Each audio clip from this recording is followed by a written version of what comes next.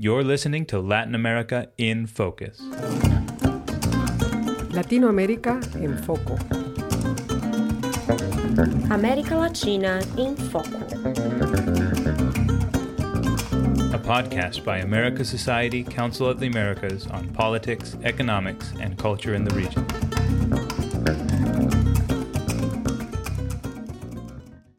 Latin America will undergo a huge power transition in 2018, with at least 10 presidential elections taking place between now and the end of next year, including elections in almost all of the region's largest economies.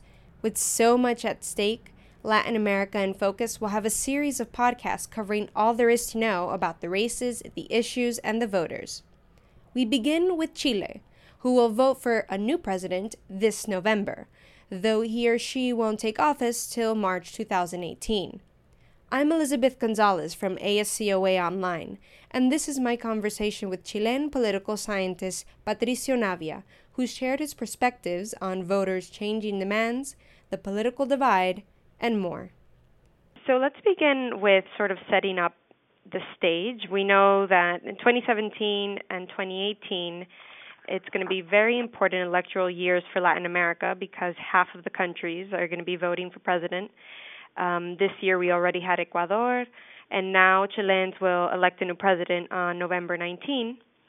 And if that candidate doesn't get a majority of the votes, there will be a runoff. But first, we have the primaries coming up on July 2nd. Can you give us a sense of the most important factors that are shaping the race in Chile, and what will be the main drivers that will get Chileans out to vote? Well, as in the rest of Latin America, there are two big issues. The first one is the economic slowdown resulting from the end of the commodity boom. Chile has also been going through some bad years in terms of economic development. The economy is barely growing at 1%. So the economy is going to be at the center of the debate by presidential candidates, and people are going to expect presidential candidates to specify what they plan to do to get the economy back on the right track, get the economy moving again and creating jobs. And a second growing concern of voters are corruption scandals that have affected particularly campaign finance in Chile. And in my view, that should probably also be, so concern about corruption is probably also going to be a relevant factor in the elections in November, more so than the elections or the primaries in July, because as it normally happens with primaries, there is lower turnout, and people who vote in primaries are more politically conscious, and they vote according to their ideology, not according to sort of economic variables as much as general election voters. This time around, we see a slightly different scenario in terms of the parties and the candidates. There has been some party division, right? We have over a dozen candidates that are running in the primaries. Only about 5 of them rank in the polls with at least 1% of potential votes. And of course, we have, a multi-party system where you generally have a left coalition and a right coalition. But this time, the left coalition, or La Nueva Mayoría, which was the coalition of President Michelle Bachelet, doesn't have its own candidate. Can you tell us why this division has come about? Well, let me just clarify what you just said. Mm-hmm. We do have primaries on July 2nd. There are 2 coalitions participating in those primaries. The right-wing coalition has 3 candidates in that primary, and former President Sebastián Piñera is the favorite to win that primary. And then there is a left-wing coalition, a newly emerging coalition known as Broad Front, that has 2 candidates in those primaries. And a journalist, Beatriz Sanchez, a newcomer into politics, is predicted to be the favorite for that primary. The incumbent left-wing coalition, the Nueva Mayoría, is not holding primaries. So they are reserving the right to appoint a presidential candidate by the August 21st deadline and we still don't know whether they will have one or more candidates by that deadline. But there is still 2 months before the deadline. So I would not agree with the statement that the Nueva Mayoría doesn't have a candidate. They might, and they still have 2 months to decide whether they are going to stay united for the presidential election in November or whether they are going to split into one or more new coalitions. My prediction is that they are going to stay united and they will have a single candidate for the presidential election in November, and there will be probably 2 or 3 additional candidates. You are right in saying that there are around 12 people that have announced their intention to be candidates for the November election, but most of them will not make it because they will not collect the necessary signatures to run as independents. So at the end of the day, we are likely going to have a similar scenario as in previous presidential elections. One right-wing coalition candidate, one Nueva Mayoría coalition candidate, and a couple of additional left-wing candidates to the left of Nueva Mayoría. But that's the scenario that we have seen in the past 2 presidential elections. So in that sense, I think there's going to be more continuity than change. So where would we put Alejandro Guiller, who is running as an independent and is second in the polls? No, he's not running as an independent. Oh, no. Alejandro Guiller is the candidate of 3 of the Nueva Mayoría parties. So he will probably be the Nueva Mayoría presidential candidate. He is an independent senator, but he was elected on a Nueva Mayoría slate. So to some extent, for the U.S. audience, he would be like a Bernie Sanders. He's running as a Democrat, even though he was an independent in Congress. Alejandro Guiller was elected as a Nueva Mayoría senator, and he will be the Nueva Mayoría candidate, or at least the candidate of 3 of the Nueva Mayoría parties. We still don't know if a 4th Nueva Mayoría party, the Christian Democrats, will have their own candidate or whether they will end up supporting Alejandro Guiller. But the most likely scenario now is that Guiller will be the Nueva Mayoría candidate, and he would be supported by, if not all, the majority of Nueva Mayoría parties. Okay. Thank you for clarifying that. So is there a strategy behind La Nueva Mayoría waiting to officially present its candidate? Yes. Well, more than a strategy, they have a timing issue. Nueva Mayoría had a couple of presidential hopefuls, including Senator Carolina Goich from the Christian Democratic Party. She entered the race very late, so she preferred not to participate in the primaries because she needed more time to make herself known. And what she's hoping for is that she will do well in polls and eventually Nueva Mayoría will nominate her instead of Alejandro Guiller, or at least that the Christian Democratic Party will still nominate her and Nueva Mayoría will have 2 presidential candidates in November. That already happened for the right-wing coalition in 2005. That coalition had 2 presidential candidates, and the candidate that made it to the runoff was supported by the other candidate. I think that's what Carolina Goich is playing for or shooting for at this point. She wants to make it to the ballot in November, and she will run against Alejandro Guiller with the understanding that if she makes it to the runoff, Guiller will support her, and if Guiller makes it to the runoff, Carolina Goich will support Guiller.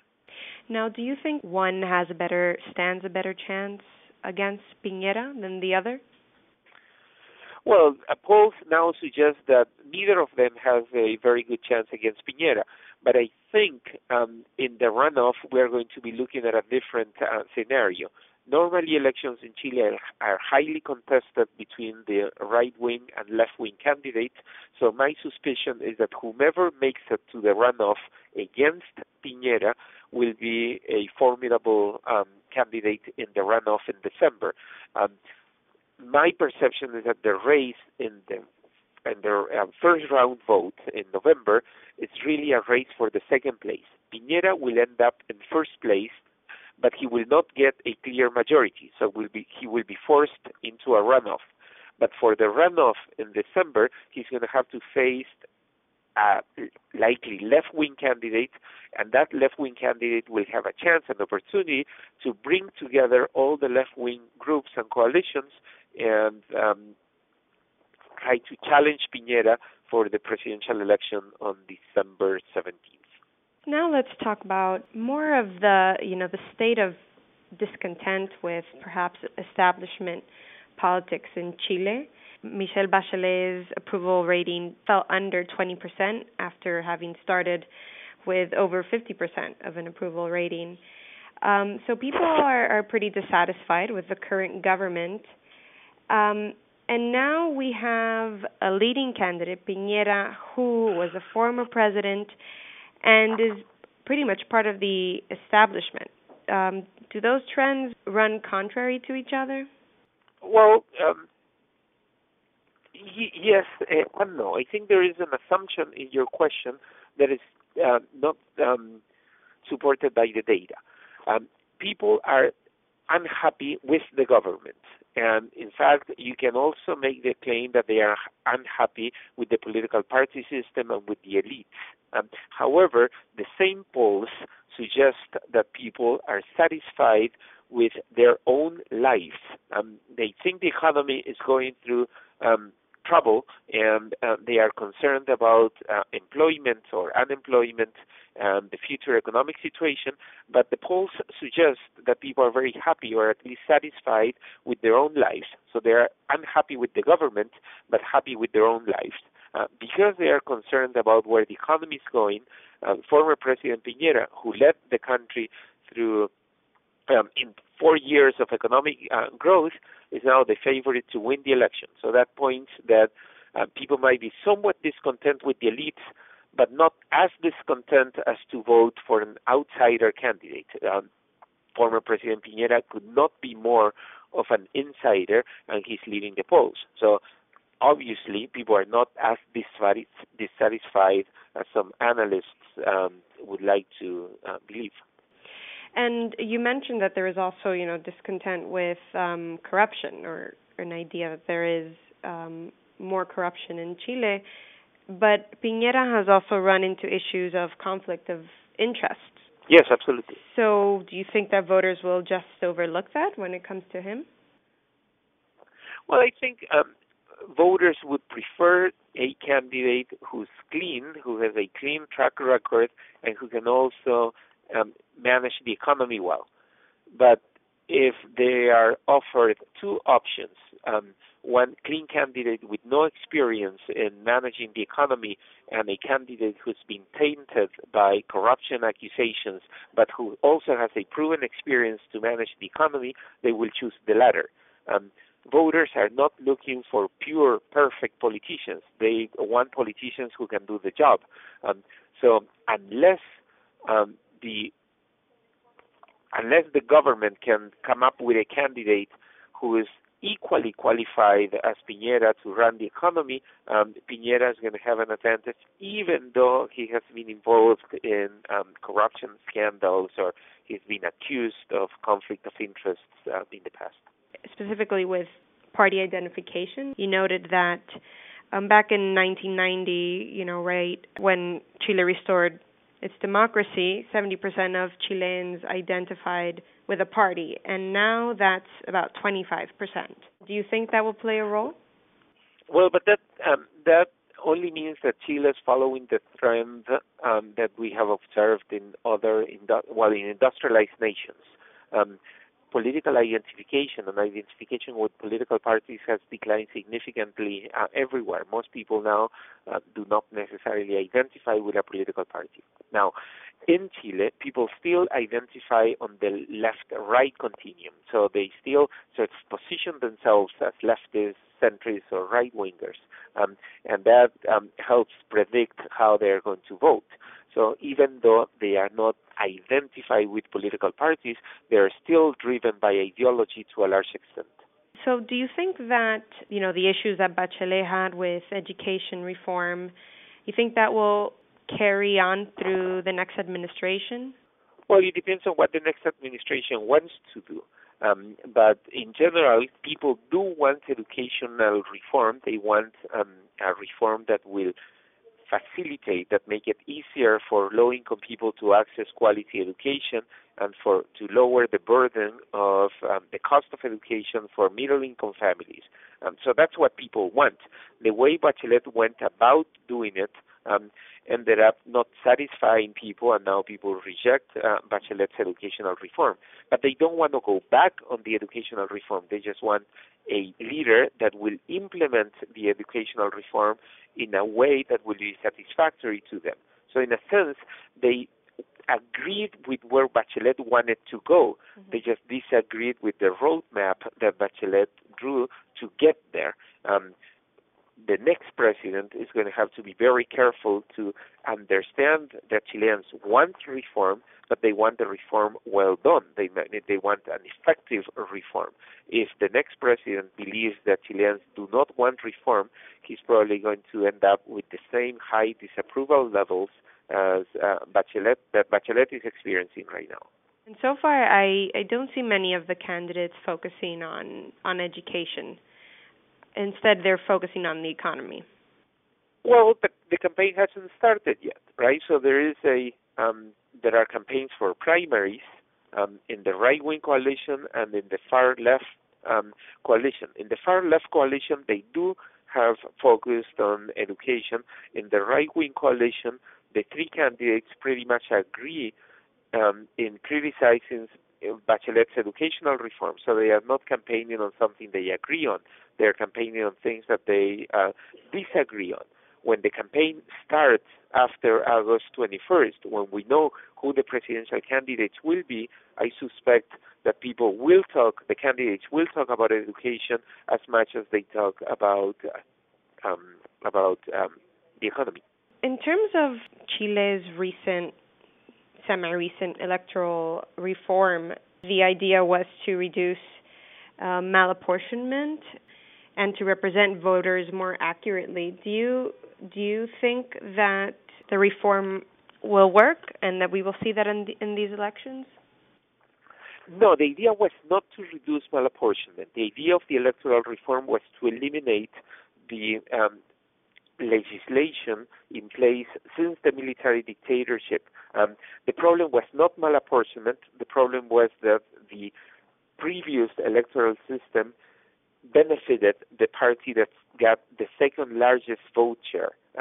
So normally that was the right-wing party, and they got somewhat of a subsidy because smaller parties were kept out of the legislature, and the second largest party or coalition got a subsidy and normally received more seats than votes. The new electoral system is a bit more proportional, but in terms of malapportionment, it continues to malapportion the country, with urban areas being underrepresented as opposed to rural areas and the far north and far south of the country. So the new electoral map is malapportioned as well as the previous one. But the system is a bit more proportional. So smaller parties will now have a chance to win seats even if they opt out of the two largest coalitions.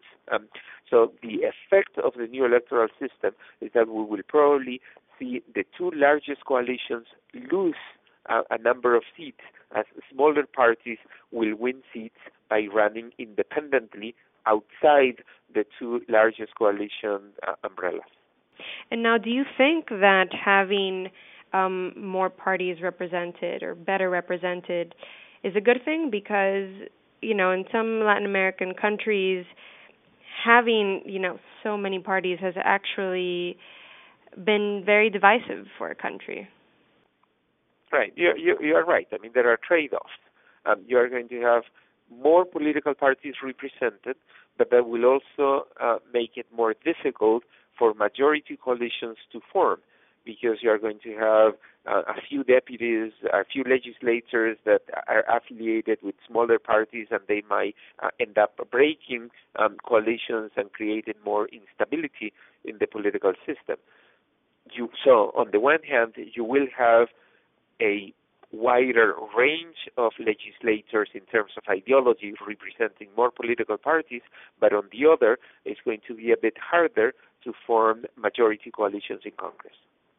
As compared to the rest of Latin America, I think Chile continues to have a very strong party system, so the next president in Chile will still be affiliated with one of the two largest coalitions. We're not going to have an outsider coming from nowhere and winning the election.